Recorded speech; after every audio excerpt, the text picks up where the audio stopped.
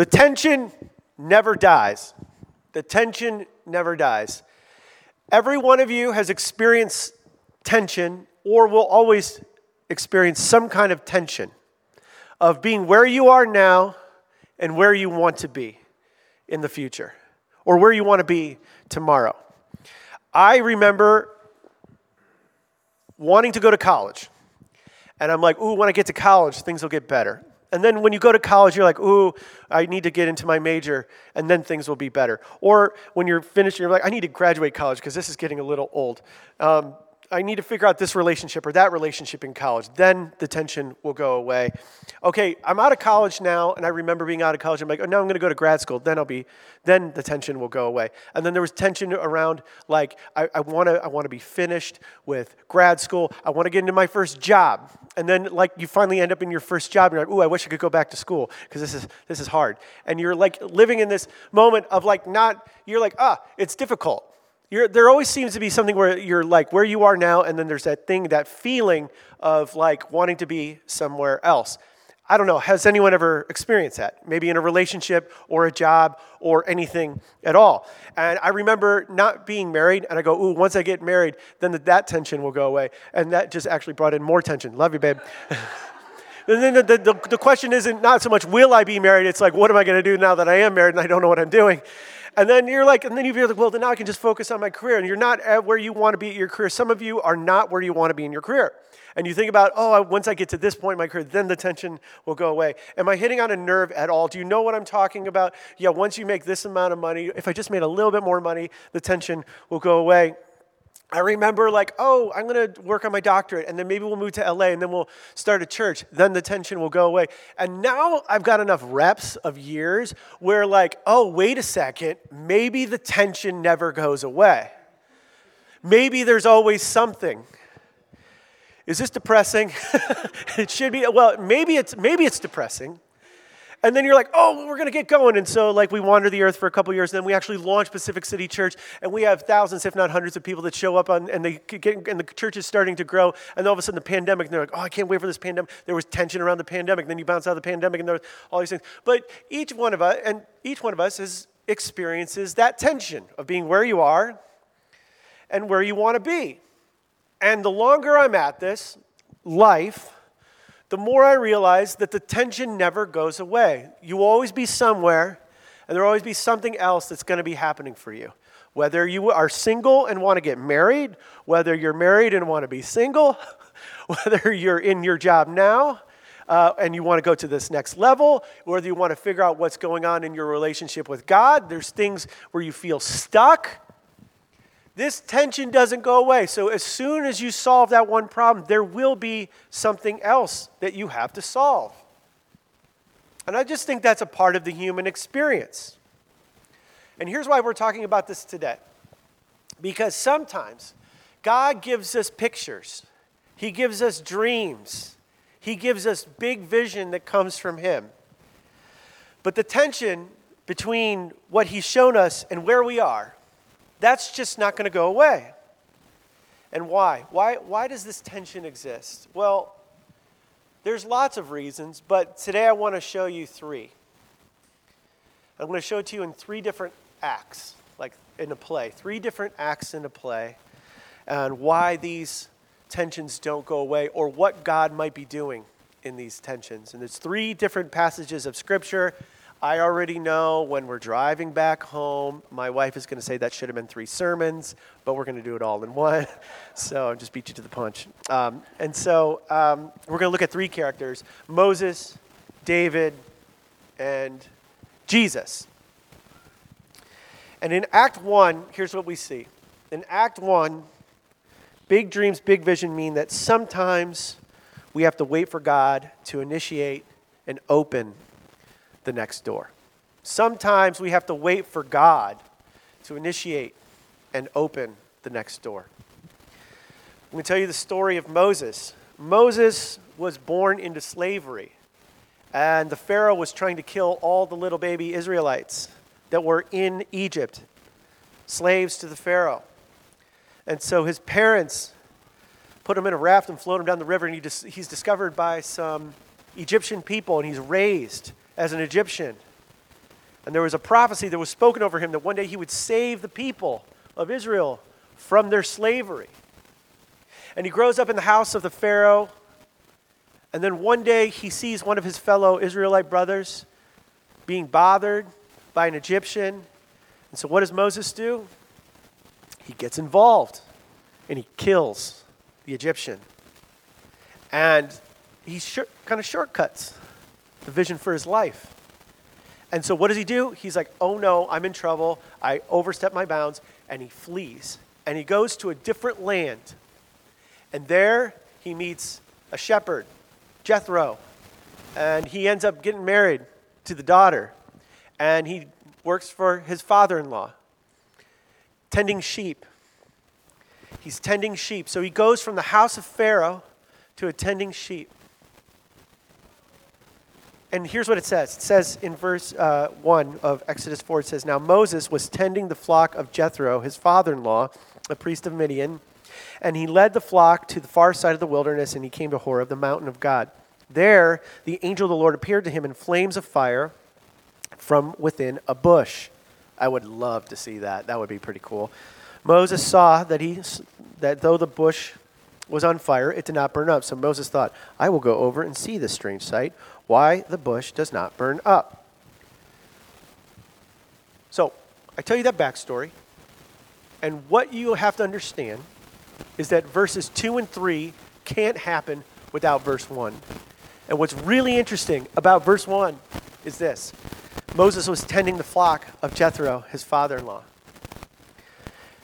Moses, now it doesn't say in this verse, but did you know that in between slaughtering that Egyptian and this moment here, guess how long it was? He waited 40 years.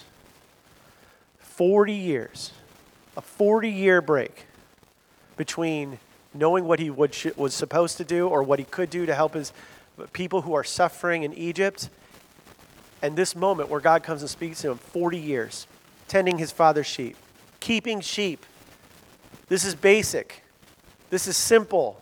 This isn't some complex brain surgery task. This is doing DoorDash for 40 years. A simple task. Something that earns money, it earns a living, there's all dignity and all of that in being a shepherd and doing DoorDash. That's not what I'm saying. I'm not saying anything, but there's something about, like, he was on the side of a mountain and nothing was happening for him for a really long time. And this is the tension of the already and the not yet. Yes, I know what I should do. I know what needs to be done. My friends and my relatives are in slavery in Egypt, but I have to be here on the backside of a mountain tending sheep for my father-in-law. How many of you feel like you have a vision? How many feel like God's given you a picture or a dream, but you also feel like you're on the backside of a mountain? How many of you? You don't have to raise your hand. But thank you, Patrick. But how many? I appreciate the vulnerability. We can pray for you later. Sometimes that's how it is.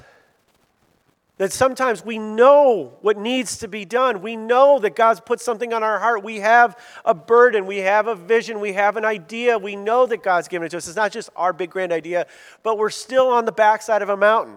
We're not doing the thing that we want to do. We're not in the relationship we want to be in. We're not in the place in our career. We're not doing the things that we thought we would be doing in our relationship with God that we thought we'd be doing by now. And there's that tension. And Moses felt it. And Moses felt it for 40 years until God came in a burning bush. Then he went to Egypt and he actually did the thing. He actually freed thousands and thousands of people from slavery, from the Pharaoh. But it was in God's timing. In the movie The Lord of the Rings, at the very beginning, Gandalf shows up on the Shire. And there's this one line I just always really love because Frodo jumps on the cart with him and he jumps on, he's all little, and there's Gandalf and he's in his wizard hat and things, and he's got his little pipe. And he says, "You're late." And Gandalf, in Tolkien, the genius that he was who wrote it, he goes, "A wizard is never late.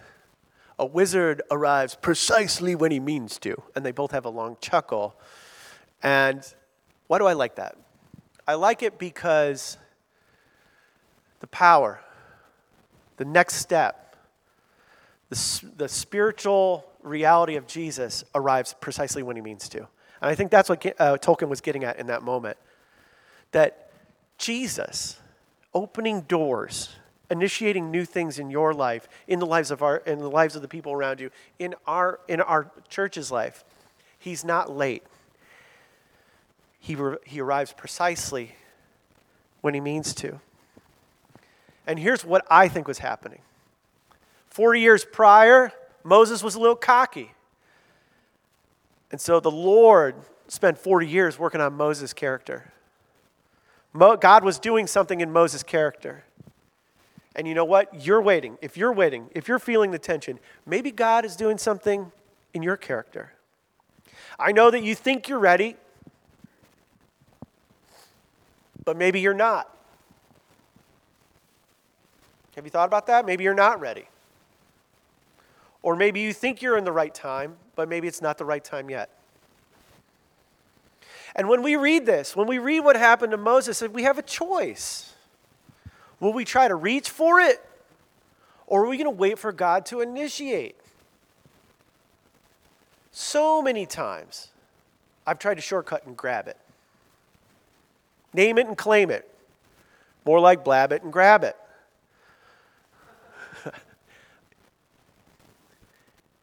Sometimes we try to grab things that aren't ready for us. Moses tried to do that. Consequences was 40 years of waiting. And so when we see this, sometimes we have to wait for God to initiate and open doors for us. Sometimes we don't need to push ahead. And sometimes that is what's happening in the tension, right? The tension that you feel, the tension of not being where you want to be, where you are, with whatever it is. Sometimes we just have to wait. And how do we wait? We ask God, we say, God, I'm going to wait. I'm just not going to move. The scriptures are clear. When we wait upon the Lord, he arrives precisely when he means to. And if you've ever tried to push something up a hill, it's really hard. It's much easier to push it downhill. And I would say that to you, if you're kind of in a stressful situation, maybe you need to ask, maybe I just need to wait. Maybe I just need to pause. Now, there could be pressure around you. Like, say you're single and you want to be married, and your parents come to you and go, you're running out of time. Like, there's going to be pressure for marriage. There's going to be pressure for career. There's going to be pressure for all these things in the tension that we feel that will come from the outside in. But sometimes we just need to do what we need to do, and which is to wait. Are we clear? Can I move on to the next point? That's act number one. Act number two is this. Experienced is gained in the desert when no one's watching. It should be experience. Experience is gained in the desert when no one is watching. Let's talk about David. So David is a shepherd boy. This is a theme with shepherds, you know. He's a shepherd boy, and he goes to deliver some cheese and some food to his brothers who are fighting in a battle against the Philistines. And when he arrives, he just sees that there's something terrible going on. There's this 10-foot man, 9'9" they think he was. His name was Goliath, and he's coming out and he says, "Fee, fi, fo, fum, I smell the blood of an Israelite man." And and he's like, why should we shed blood between us in battle, between our two warring countries? Send out one of your men to fight me. Kind of not a fair fight. And everyone is dismayed. It says they're down on their luck, and they're all sad. And they're like, no one can beat this guy. And so the morale is really low in the camp among the Israelites because no one wants to fight a 10-foot guy. I mean, that's a terrible idea. So David is all really indignant. He's like, how dare this man defy the armies of the Lord? And he's like, how dare it? And he's like, I will go and fight him. And everyone's like, don't, shut up, you're just a kid. And he's like, no, I'm going to do it. So we bring him before Saul, the king. And Saul's like, what do you do? How could we trust you? Like, you're going to lose, and you're going to lose on behalf of all of us. Why should we do this? And this is what is said in 1 Samuel. This is what David says. After Saul asked him that question, he says, "But David said to Saul, 'Your servant has been keeping his father's sheep. When a lion or bear came and carried off a sheep from the flock, I went after it, struck it, and rescued the sheep from its mouth. When it turned on me, I seized it by the hair, struck it, and killed it. Your servant has killed both lion and bear. This uncircumcised Philistine, we can discuss that later, will be like one of them because he has defied the armies of the living God. The Lord who rescued me from the paw of the lion and the paw of the bear will rescue me from the hand of this Philistine. Saul said to David, go and the Lord be with you. Now, and David went on to take a stone and fling it into Goliath's forehead and killed him. He actually won. And the Philistines flee. And so what we see is there's this whole lesson around David and having massive faith that the Lord would rescue him. And you also see that David's biggest fear wasn't his own death. We see that David's biggest fear was the Lord being defiled or being talked bad against. But for the sake of this discussion, here's a thought. Maybe your circumstances aren't happening to you. Maybe your circumstances are happening for you. And maybe, just maybe, you are perfectly positioned to learn something that you didn't know before, to grow, to take advantage of the time between the times. And this is what happened to David. David is the least of the family. He's the runt. He's never going to get most of the inheritance. He's going to be overlooked in all family affairs in ancient Jewish culture. So they send this boy out to the field to watch the sheep. Don't mess it up, David. All the big boys have to go to war and do the important things. And while he's kicking stones on the backside of a mountain, tending sheep while his brothers are doing more exciting things, he gets attacked by a lion. I often go on YouTube and watch bear and lion attacks. I don't know what's wrong with me. I like those things. And they're like, oh man, he really got away that time. Do you know how hard it is to fight a bear? Do you know how rough lions can be? They're rough. They're dangerous. And David, he's just trying to tend the sheep and not get yelled at by his dad, Jesse. He's like, why am I doing this? This sucks. I want to be here. I don't want to do all this. I want to be out with everybody else. Have you ever been there when you're like assigned or relegated to a particular situation in life and then more gets piled on top of you? And sometimes we look at that and we're like, oh, we've hit the bottom. Oh, I've hit the bottom here. Can only go up from here. And then more happens to you. You ever been there in a relationship, at work, dealing with those people that raised you? And maybe, just maybe, you're perfectly positioned to learn something there, to grow, to take advantage of the time between the times. And some people, on the one hand, believe that nothing happens in the time between the times. I would argue that sometimes the important times in your life, where you have to step up and do something that's courageous and big and meaningful, sometimes those things are delayed until you learn the lessons that you have to learn in the backside of a mountain. Those things are necessary moments. Now, in the moment, do you think David said this, I'm going to save all of Israel if I learn how to fight this bear? No, you can't make those connections. He didn't know what he didn't know. But let me ask you this. Are you not where you want to be? You still, that tension, that feeling, are you not where you want to be? Are you experiencing hard things right now? Are you experiencing challenges, relationship challenges, work challenges, financial challenges? Well, what if these challenges, while you're bored, while you're broke, while you're bummed out that you're not doing and being what you think you should be, what if these challenges are perfectly positioned or perfectly designed to develop something in you so you are better and perfectly prepared for the future? That's quite possible for you. And when you're in this tension of not being where you want to be, what do? You kind of need to take advantage of the hard things that are coming at you. There's something to be learned there. Act number 3. Here's where it gets funky. It's possible to do good things the wrong way for the wrong reasons. Here's where we get to Jesus.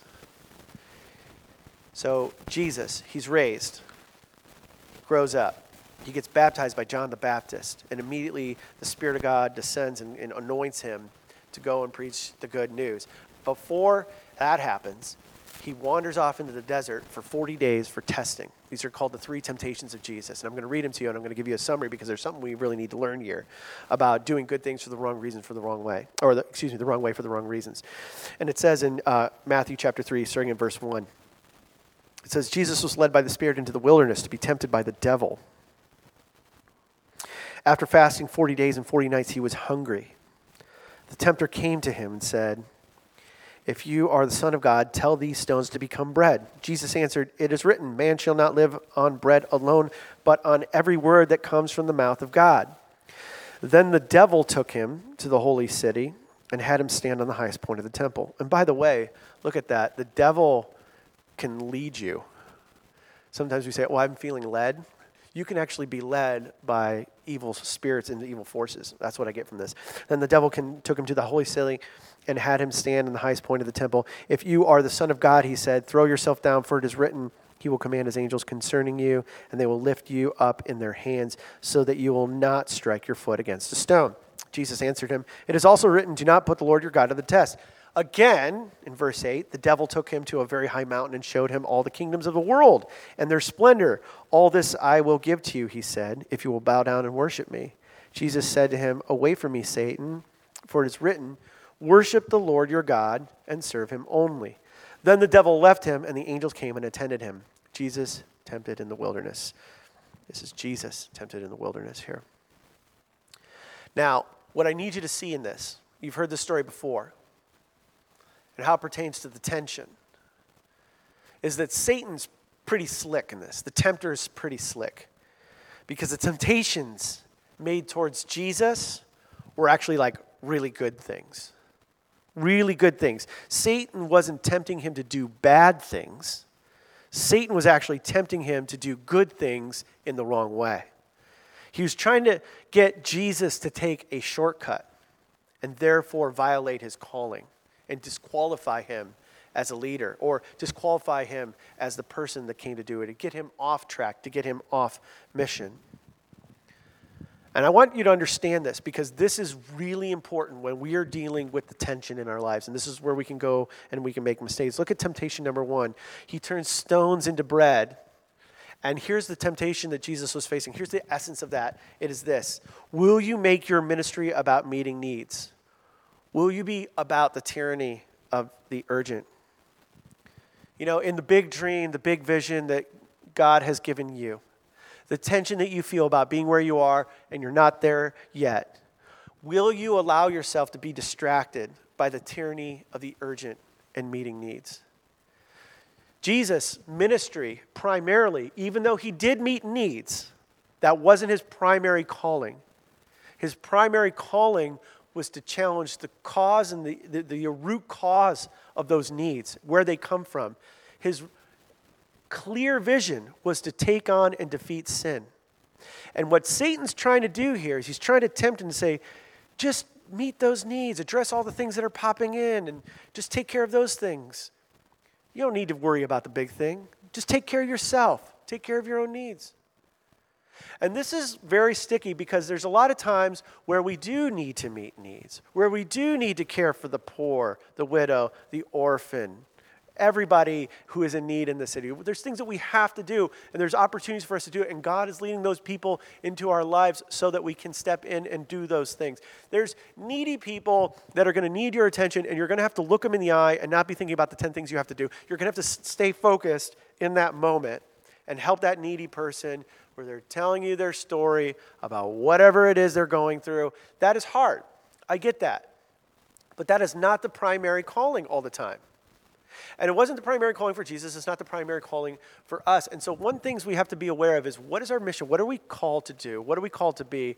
And will we not be tempted by the tyranny of the urgent? There will always be something or someone that's trying to get you to do something, and it will be a good cause. But we have to stay focused on what we have to stay focused on. Temptation number 2, he throws himself off. Hey, throw yourself off the temple. Temptation number 2, will you become entertaining and amusing to the masses? Can you imagine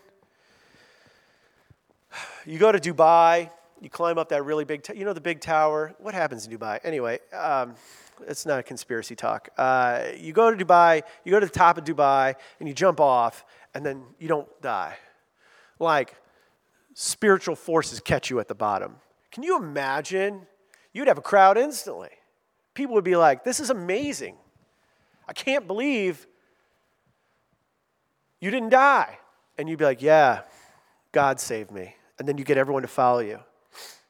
And you get everyone to follow God. And that's what Satan's trying to do here. He's trying to get him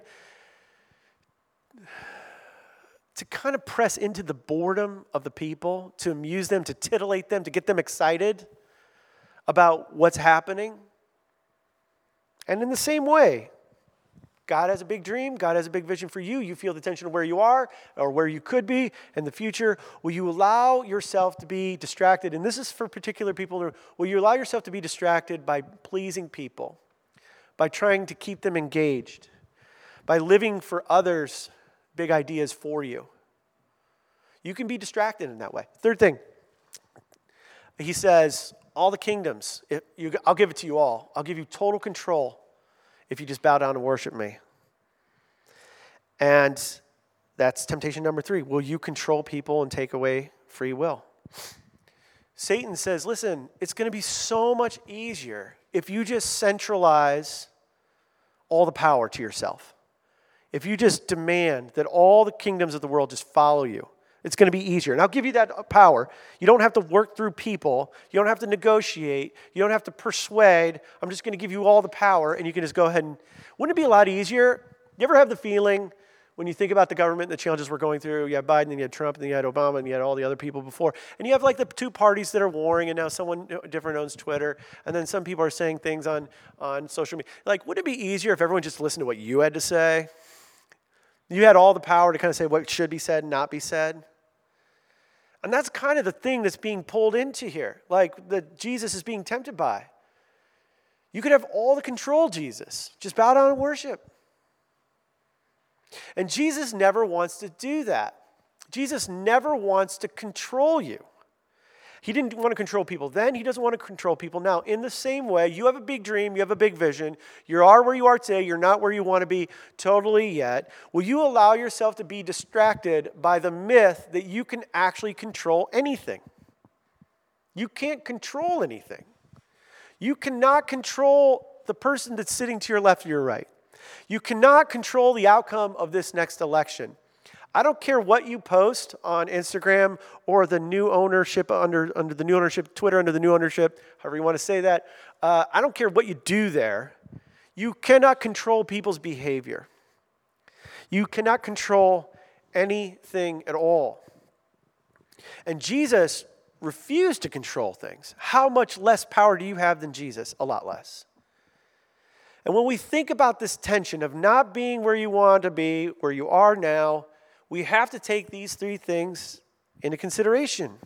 And the only conclusion I can come up with is that if we don't think about these things, we'll take bad shortcuts. And what I want us to do is be able to take go the good route, not good shortcuts. I want us to take the right path. And part of that is a call to surrender.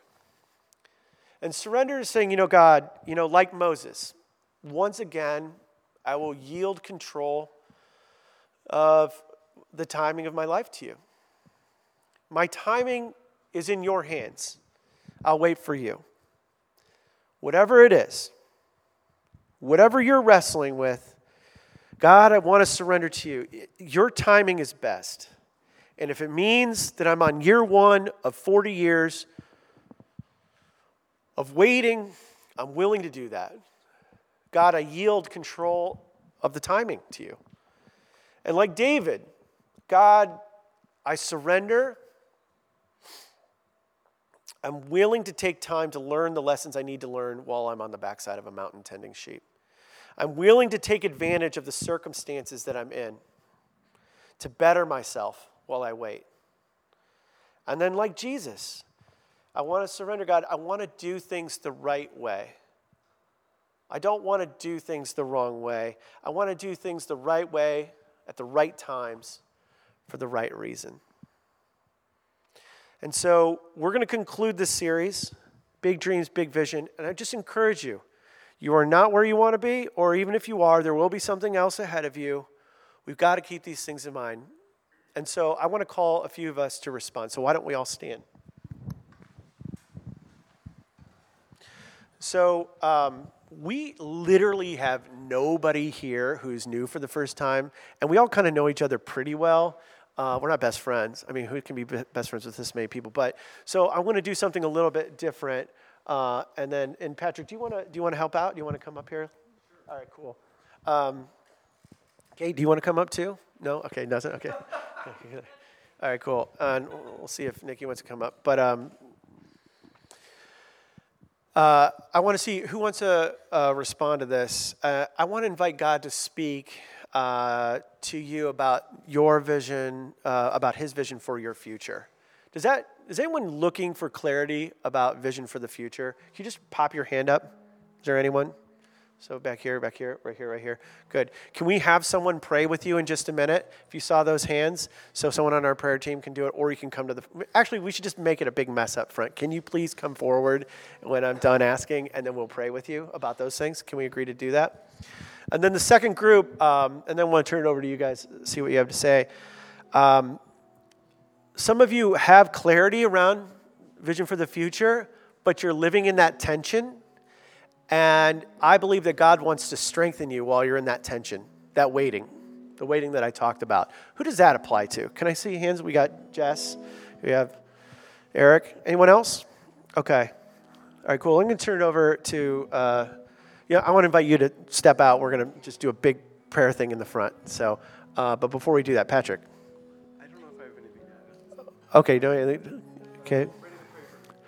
Yeah. Why don't we pause here and see if the Lord wants to say anything else? We'll pause here and you can wait too. So come, Holy Spirit, we invite you to speak to us. Is there anything else you want to do?